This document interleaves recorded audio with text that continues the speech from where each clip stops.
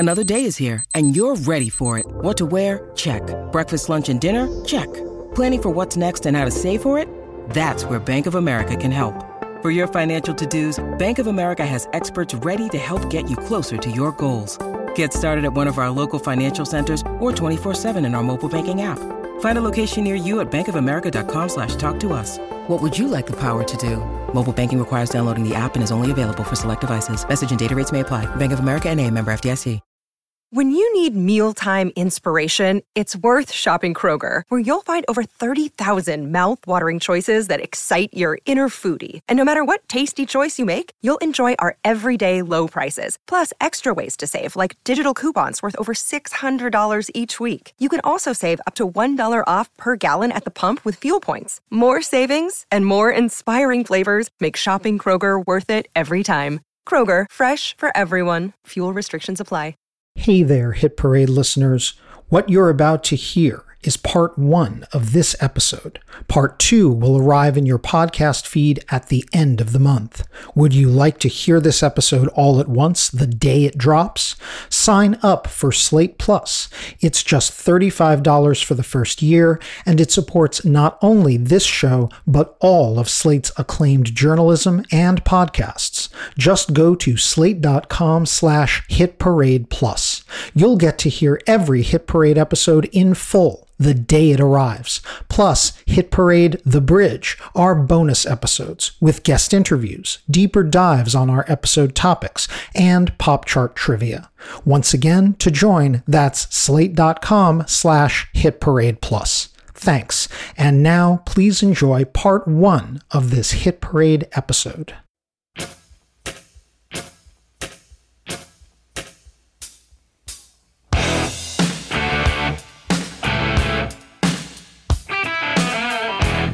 Welcome to Hit Parade, a podcast of pop chart history from Slate Magazine about the hits from coast to coast.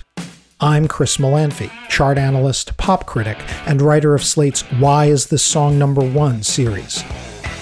On today's show, 40 years ago this week, in mid-February 1981, Billboard's album chart was dominated by rock groups. They took up half of that week's top 10.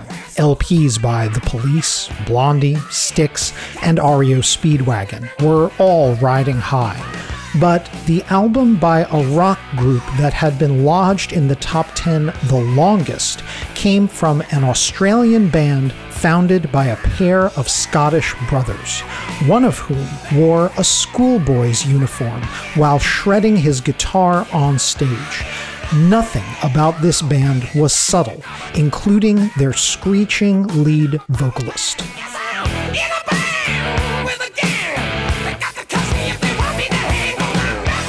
Back in Black by AC/DC was a monster success and a career triumph.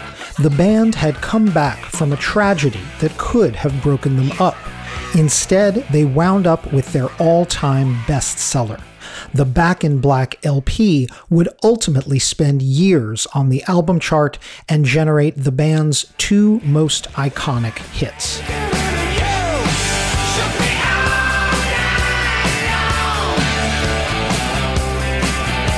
But Back in Black never topped the Billboard album chart. AC/DC would have to wait for the end of 1981 for that to happen.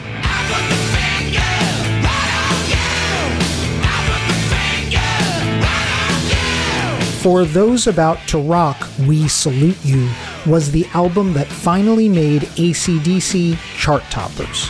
But it's a far less well-known album. Its tracks less familiar, its ultimate sales far lower. And AC/DC are not alone in this chart phenomenon.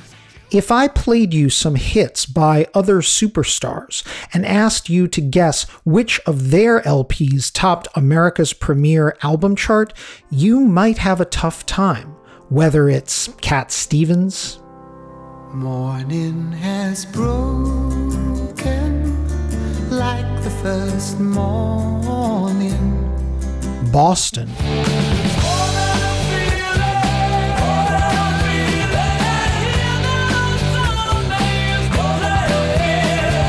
Jack Hendrix and Browne,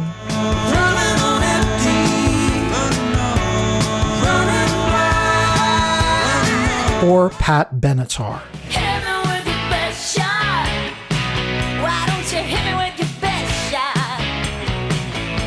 In every case, the songs I just played were not on the respective artist's #1 album. Actually, when these acts finally topped the album chart, they did it with the LP just after their biggest hit. And this persisted into the SoundScan era, when the charts got more accurate.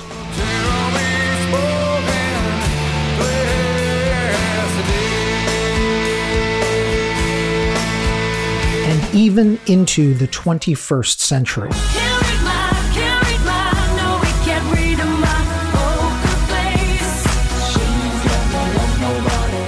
As a chart analyst, I needed to coin a term for this album chart idiosyncrasy. And so I named it after the biggest band ever to top the album chart after a better selling but lower charting predecessor. I call it the AC/DC rule.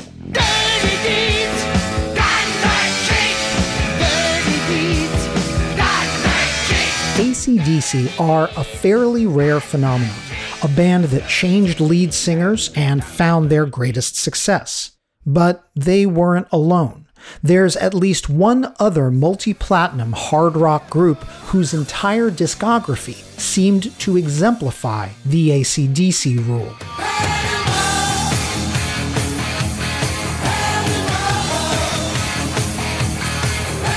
Today on Hit Parade, I will explain the causes of this odd pattern.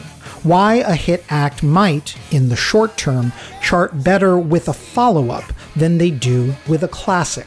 From Jethro Tull to Billy Joel, Hootie and the Blowfish to Radiohead, Lady Gaga to Imagine Dragons. Their biggest opening album, or even their only chart-topping album, might not be their best remembered.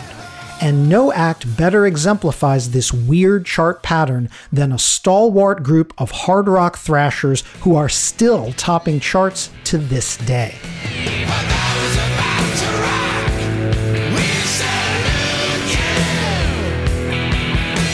And that's where your Hit Parade marches today, the week ending December 26th, 1981, when AC/DC finally topped the Billboard 200 album chart with For Those About to Rock, We Salute You, their first ever #1 album. As far as I'm concerned, For Those About to Rock codified a chart tradition that persists to this day, the follow-up that is really a referendum on its predecessor. Join me as we walk through some quirky hit albums, and I try to decode why I still call this phenomenon the AC/DC rule.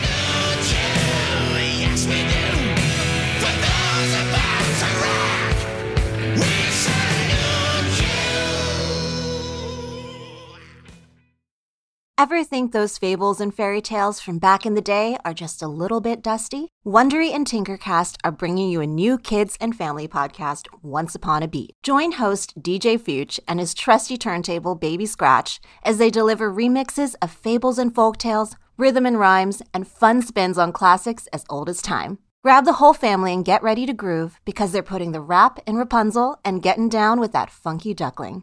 Where hip-hop and fables meet, it's Once Upon a Beat. Follow Once Upon a Beat on the Wondery app or wherever you get your podcasts. You can listen to all episodes of Once Upon a Beat early and ad-free right now by joining Wondery Plus in the Wondery app or Wondery Kids Plus in Apple Podcasts.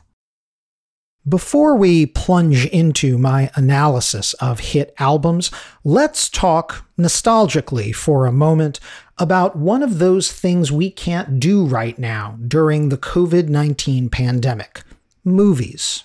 Remember movies in movie theaters? I can't believe Vanessa, my bride, my one true love, the woman who taught me the beauty of monogamy, was a fembot all along. Wait a tick. That means I'm single again! Oh, behave! Yeah. In the summer of 1999, the movie Austin Powers, The Spy Who Shagged Me, starring Mike Myers in multiple hilarious comic roles, had a rather historic opening at the US box office. This sequel was instantly bigger than its predecessor. How much bigger? In its opening weekend, The Spy Who Shagged Me took in more than the first Austin Powers movie grossed in its entire run. $1 million. Well, okay, the first movie did better than $1 million, but it was a rather modest success. 1997's Austin Powers, International Man of Mystery, was the ultimate slow-growing hit.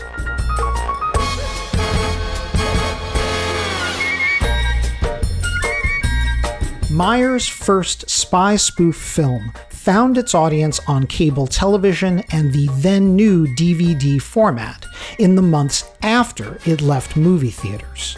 But while still in cinemas, the first Austin Powers only grossed a respectable, not spectacular $53 million. Whereas in its first 3 days, The Spy Who Shagged Me raked in nearly $55 million, on its way to a final US gross of more than $200 million. Enough for Dr. Evil to purchase whatever he might need. Sharks with frickin' laser beams attached to their heads. The second Austin Powers holds a unique distinction.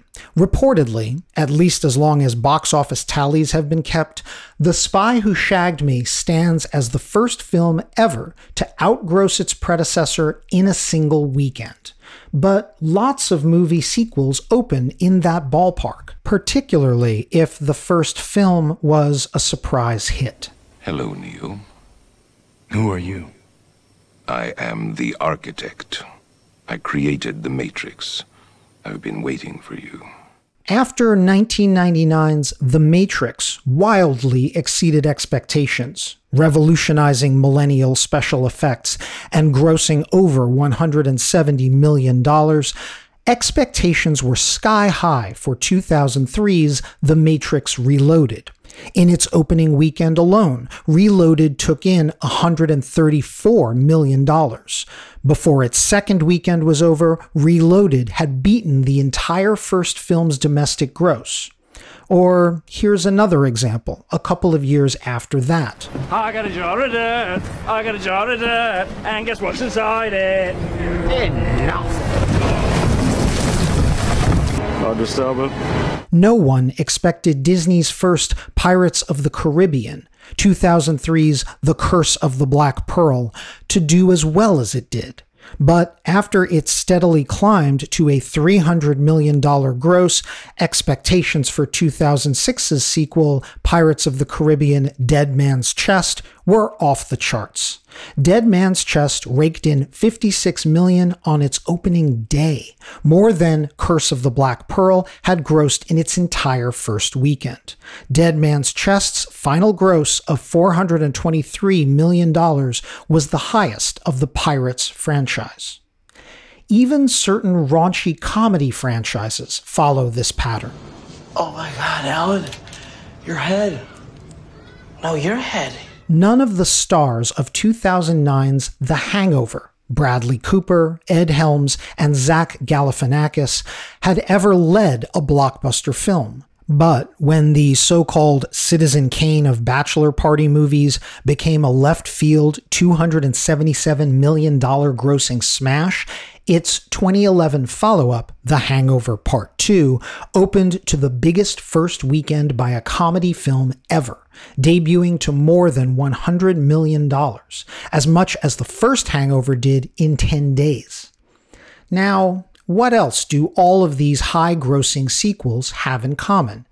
That second film, it's generally agreed not to be as good as the first. This is kind of nice, isn't it? Three of us back together again? Oh, gosh. The Hangover sequel drew largely negative reviews from many of the same critics who were charmed by the first one. The Pirates sequel was called overlong and overproduced. The second Matrix earned respectful reviews, but many complained its concepts were muddled and that it seemed designed mostly to set up the third Matrix. Even the second Austin Powers, much as it delighted audiences with new characters like Mini-Me and the ever-quotable Fat Bastard. I'm bigger than you, I'm higher in the food chain. Get in my belly! It earned Mike Myers praise for his comic chops, but otherwise drew tepid reviews.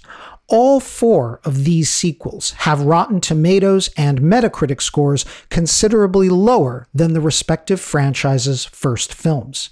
And in each case, it didn't matter. Audiences were going to show up the first weekend, often the very first night, no matter what critics said and no matter how they felt walking out. The instant smash opening of these sequels was a referendum on how much audiences loved their predecessors, not the new film. Yeah, baby, yeah! This is just human nature. If a new series of anything catches on through word of mouth or surprised raves, the audience, subconsciously, says, we won't miss this the next time. So the second season of a TV show opens to much higher ratings than the first, from The Sopranos to The Crown, maybe even, in the case of Schitt's Creek, the sixth season. Books in a long-running series typically open bigger with each installment. Later volumes not only top the bestseller list, but garner instant bookstore frenzy, from Harry Potter to Twilight to The Hunger Games. And so it goes with music. Some artists even release numbered albums that open like movie sequels, like this British lady with the powerful voice.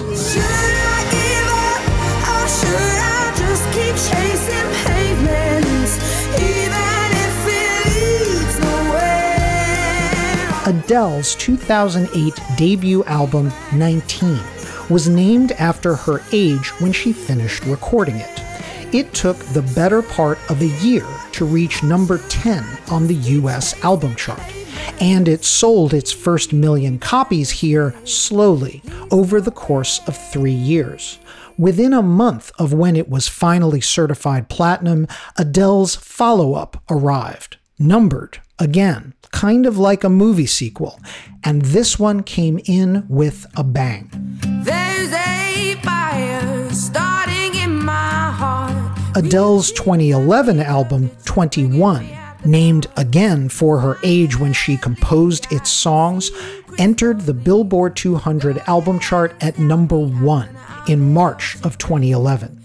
Remember, to this point, her 19 album hadn't gone higher than number 10 on the album chart. Of course, if you were paying any attention to popular music a decade ago, you know where the story goes from here.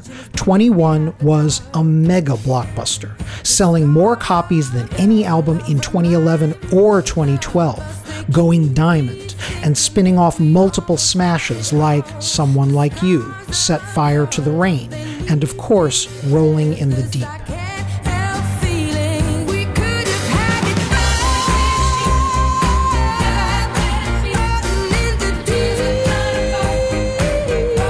But how did the album come in so hot and heavy?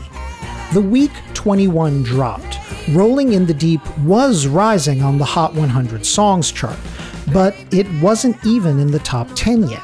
So why did 21 open so big? Well, over the course of 3 years, about 1 million Americans had bought 19 and fallen in love with Adele's voice. They grew to love her gradually, a few fans at a time. But when her second album dropped, these new fans weren't going to wait months to buy 21. Many of them, about 350,000 in the first week to be exact, had to have it right away. In other words, 21 opened big not because of anything inherently great about 21, and it is a great album.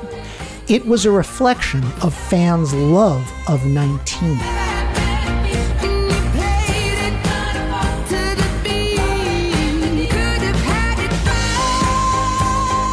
In its purest form, this is the baseline definition of my AC/DC rule, which states, initial sales of an album are a referendum on the public's feelings about the act's prior album, not the current one. That's it. That's the rule. So why didn't I name it the Adele rule? Clearly, the opening sales of 21 were a referendum on 19. And by the way, her third album, the 2015 uber blockbuster 25,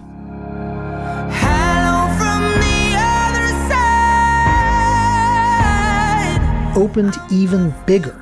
3.38 million sold in the US in its first week alone, the biggest opening week for any album ever. That first week of 25 was itself a referendum on the public's love for its predecessor, 21. The reason my rule isn't named for Adele is because Adele is honestly not the best example of the rule. Never mind, I'll find someone like you. I wish nothing but the best of you too. The fact is, 21 not only opened bigger than its predecessor, it ultimately sold the best, spun off the most hits, and is generally widely regarded as her best album. It's not overshadowed by 19. 21 went on to even greater things. No, the real reason I coined the AC/DC rule was to pinpoint why certain albums start out bigger than a better-loved predecessor, but then ultimately fall short, selling fewer copies, staying on the charts for less time, generating fewer hits, weaker reviews, and maybe just a little less fan love. To me, no band exemplifies this better than AC/DC. To explain why, let's take a spin through the band's history. As you can probably tell by now, this episode of Hit Parade is not going to be exclusively about AC/DC, but walking through how they came to record Back in Black and its chart-topping follow-up will provide a sense for why their chart performance is both totally unique and yet, to my mind, the prototype for my rule. Tired of not being able to get a hold of anyone when you have questions about your credit card? With 24/7 US-based live customer service from Discover, everyone has the option to talk to a real person anytime, day or night. Yes, you heard that right. You can talk to a human on the Discover customer service team anytime. So, the next time you have a question about your credit card, call 1-800-DISCOVER to get the service you deserve. Limitations apply. See terms at discover.com/creditcard. It's a long way to the top if you wanna rock and roll. It's a long way to the top if you wanna rock and roll. You could say AC/DC arrived on the scene fully formed. Started in Sydney in 1973 by brothers Malcolm and Angus Young, about a decade after the Young family had moved from Scotland to Australia. The band had their brand of no-frills hard rock on lock from the jump. AC/DC's very first internationally distributed album, High Voltage, composed of songs from two prior Australian albums, set the template, leading off with the anthem, "It's a Long Way to the Top If You Wanna Rock and Roll." The song was riffy, fist-pumping, unsubtle, and the album's cover featured imagery that would become iconic for the band. A logo that replaced the slash in AC/DC with a lightning bolt, and an artist's rendering of guitarist Angus Young in a schoolboy uniform. As recently as the mid-2010s, Angus was still wearing a version of the uniform on stage. It was meant to be cheeky, and AC/DC were not shy about being as puerile as Angus's outfit. I In his bio of the band on AllMusic, critic Stephen Thomas Erlewine admiringly writes, quote, AC/DC were socially maladjusted. Throughout their career, they favored crude double entendres and violent imagery, all spiked with a mischievous sense of fun, unquote. Erlewine adds that the band's then lead singer, Bon Scott, was quite literally labeled socially maladjusted by the Australian Army when they rejected Scott for military service. He also had convictions for some minor criminal offenses.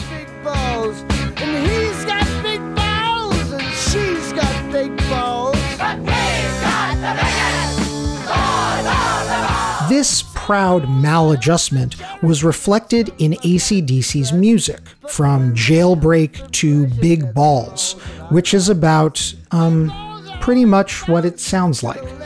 But the band's delinquent lyrics came packaged in legitimately excellent, raw, bluesy musicianship. On tracks like 1977's Whole Lotta Rosie, AC/DC were an efficient, unsparing riff machine.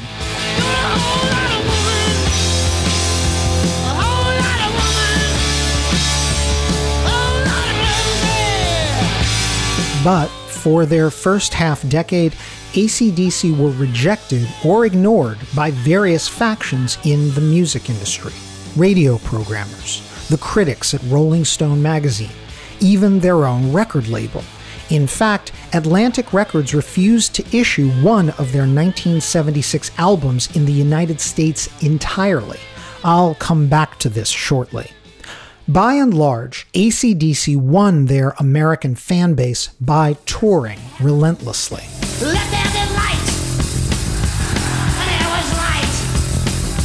To this point, all of AC/DC's albums were produced by Malcolm and Angus's older brother, George Young, and his partner, Harry Vanda. They were the co-founders of the 60s Australian band The Easy Beats, the group behind the international 60s hit Friday on My Mind.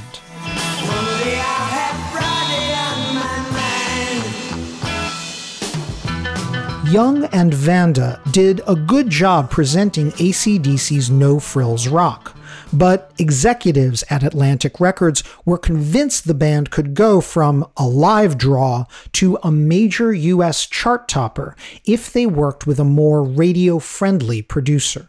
Reluctant to ditch their brother George and hating the first producer the label proposed, Malcolm and Angus instead sent a tape of their material to a young South African producer named Robert John Mutt Lang, who was making his name on British hits for acts like Graham Parker and the Boomtown Rats. Hey, kick down that door, it's a rat trap, and you've been caught. The pairing of Mutt with AC/DC worked out rather well for everybody, to say the least.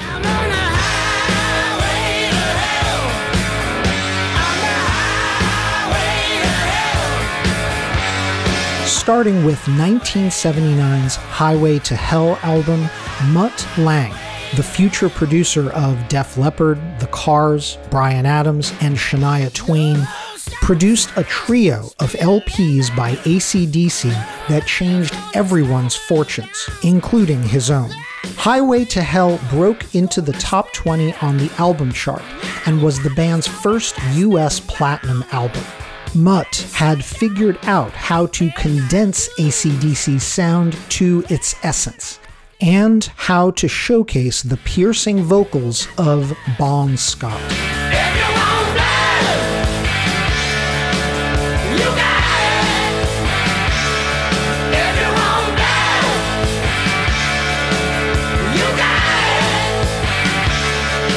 But that's when tragedy struck.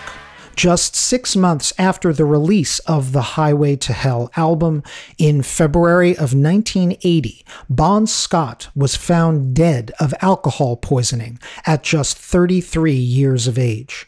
Understandably, AC/DC considered disbanding. Scott was a celebrated frontman, considered as critical to the band's image as Malcolm Young's riffs or Angus's strutting schoolboy antics. But AC/DC did not call it a day. Their next album would be a tribute to Bon Scott, and ironically, their biggest LP ever. It sported an all-black cover, and it opened with funereal chimes of doom.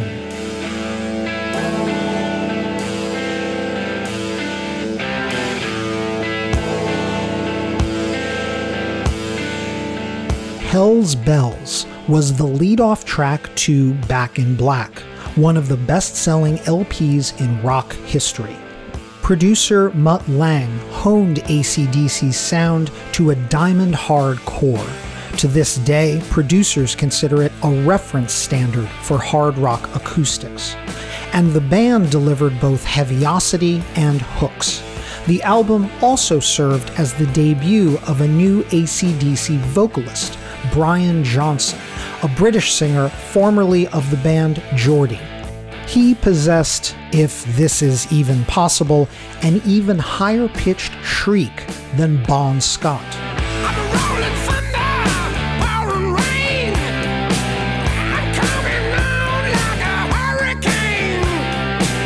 Brian Johnson became the centerpiece of AC/DC's new sound, which, frankly, was not all that different from their old sound.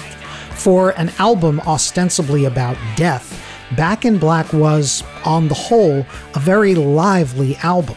The band hadn't dropped the double entendres. Did I say double? More like single entendres, such as the strutting "Let Me Put My Love Into You," which I am convinced was the inspiration for Nigel Tufnell's Spinal Tap anthem "Lick My Love Pump."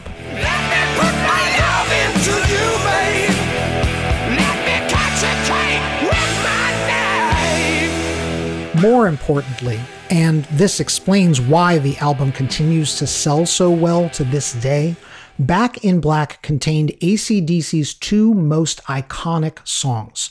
The down and dirty, raunchy dance anthem, You Shook Me All Night Long, which you probably heard the last time you attended a wedding.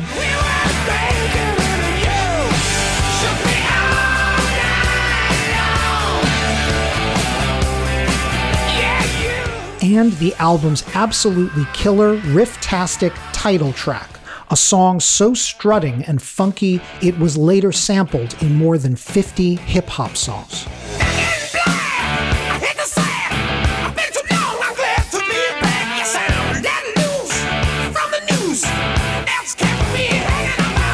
These two singles were undeniable enough to become actual pop hits, and each cracked the American Top 40. Casey Kasem counted them down. This week, the Australian band AC/DC debuts at number 39 with their first Top 40 hit. It's called You Shook Me All Night Long.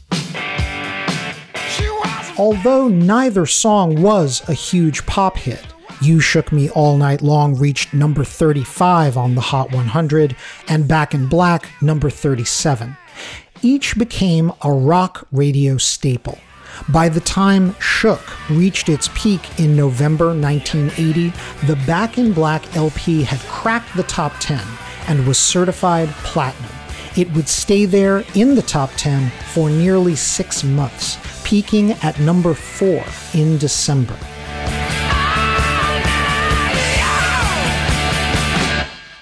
Suddenly, the band that Atlantic Records spent the late 70s under-promoting was the label's hottest act.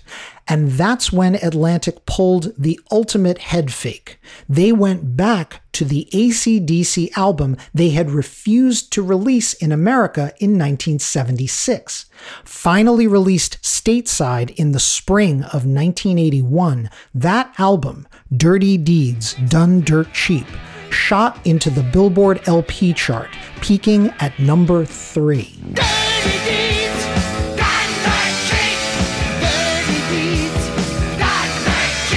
What made this doubly confusing for US fans and frustrating for the band was the vocals on the 5-year-old Dirty Deeds were by Bon Scott, AC/DC's now deceased frontman. Songs from Dirty Deeds were all over rock radio in the summer of '81, just months after the hits featuring new singer Brian Johnson. At one point that summer, Atlantic even got AC/DC's first 1976 album, High Voltage, onto the Billboard Top LPs chart for the first time. So, including their still charting 1979 album, Highway to Hell, AC/DC now had 4 LPs charting simultaneously, and 3 of them were fronted by late vocalist Bon Scott from Beyond the Grave.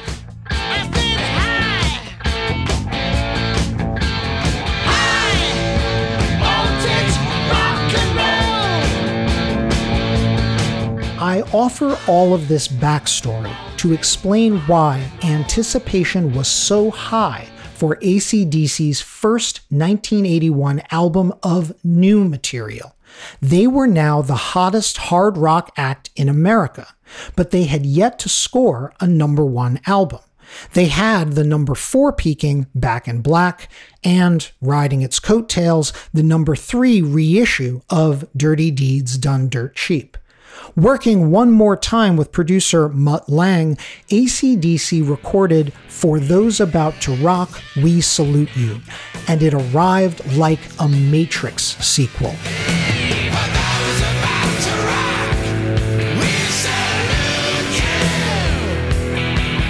In the analog era of the Billboard charts, it was rare for albums to reach #1 in less than a month or two.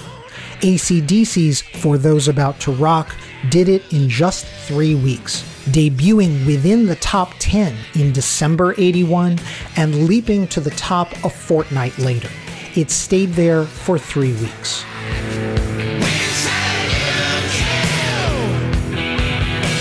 Here's the thing. For Those About to Rock, We Salute You is a solid, respectable AC/DC album. And, by the way, it's got a great title. Rock radio stations dutifully played several of For Those About to Rock's songs, including its title track, and AC/DC's quintessentially lewd follow-up single, Let's Get It Up, which just missed the Pop Top 40, peaking at #44.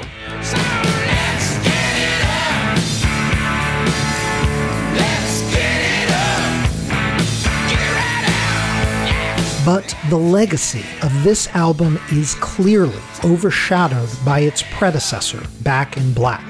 Critics have generally regarded For Those About to Rock as a 3-star follow-up to a 5-star classic.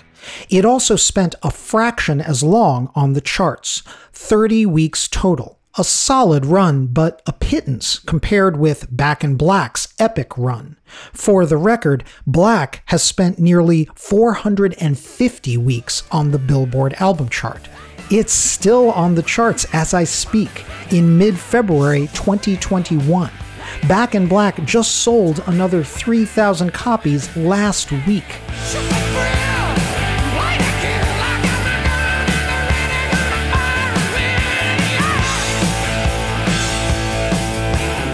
Most telling is the comparison between these two albums' lifetime sales. For Those About to Rock, We Salute You is certified by the Recording Industry Association of America for total sales of 4 million copies.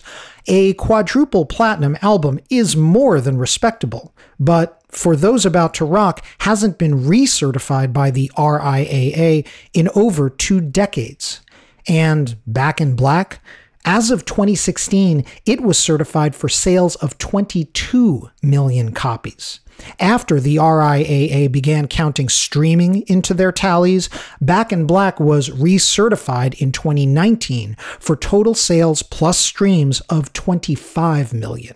Whether on CD, vinyl, or Spotify, new generations of headbangers discover Back in Black every year.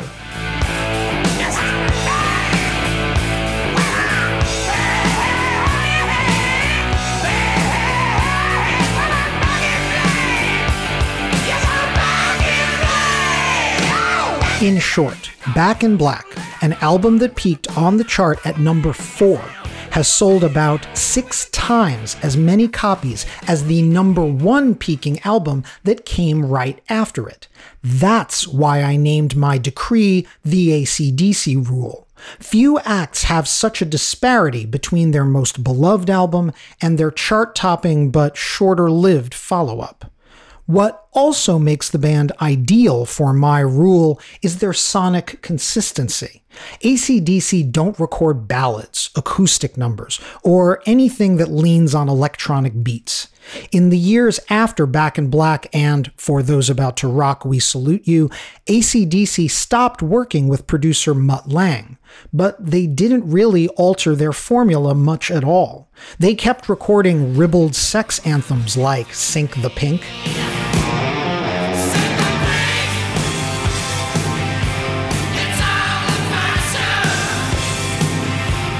and ball-busting anthems like Heatseeker.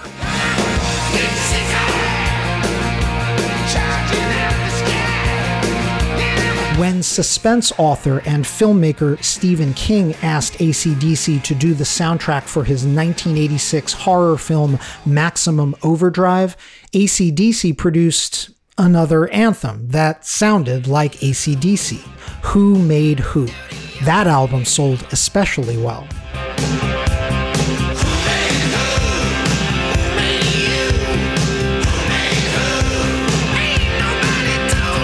At the turn of the 90s, as alternative rock was taking over the radio, AC/DC changed their formula not a bit.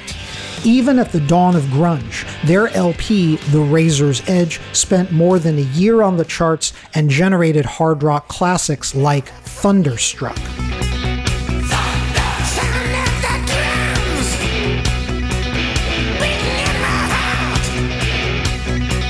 And their biggest top 40 success, the 1991 number 23 pop hit Money Talks.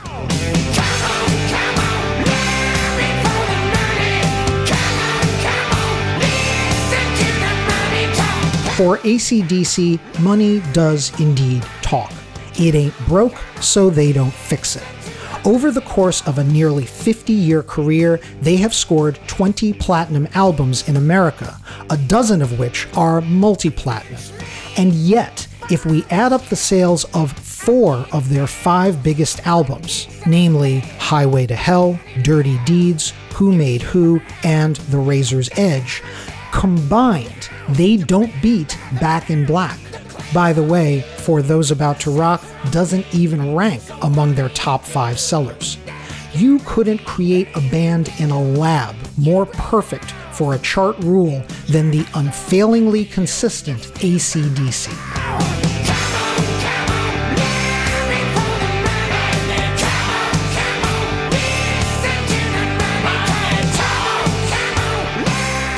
When we come back, I will apply the AC/DC rule to a bunch of artists across chart history, most of whom sound nothing like them, with the possible exception of one other hard rock band who really should have scored a number 1 album sooner than they did.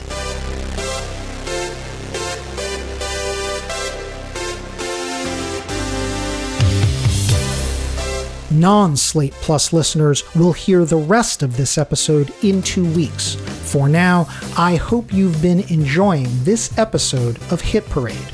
Our show was written, edited, and narrated by Chris Molanphy. That's me. My producer is Asha Saluja, and we also had help from Rosemary Belson. June Thomas is the senior managing producer and Gabriel Roth the editorial director of Slate Podcasts. Check out their roster of shows at slate.com/podcasts. You can subscribe to Hit Parade wherever you get your podcasts, in addition to finding it in the Slate Culture feed. If you're subscribing on Apple Podcasts, please rate and review us while you're there. It helps other listeners find the show. Thanks for listening, and I look forward to leading the Hit Parade back your way. We'll see you for part 2 in a couple of weeks. Until then, keep on marching on the one. I'm Chris Molanphy.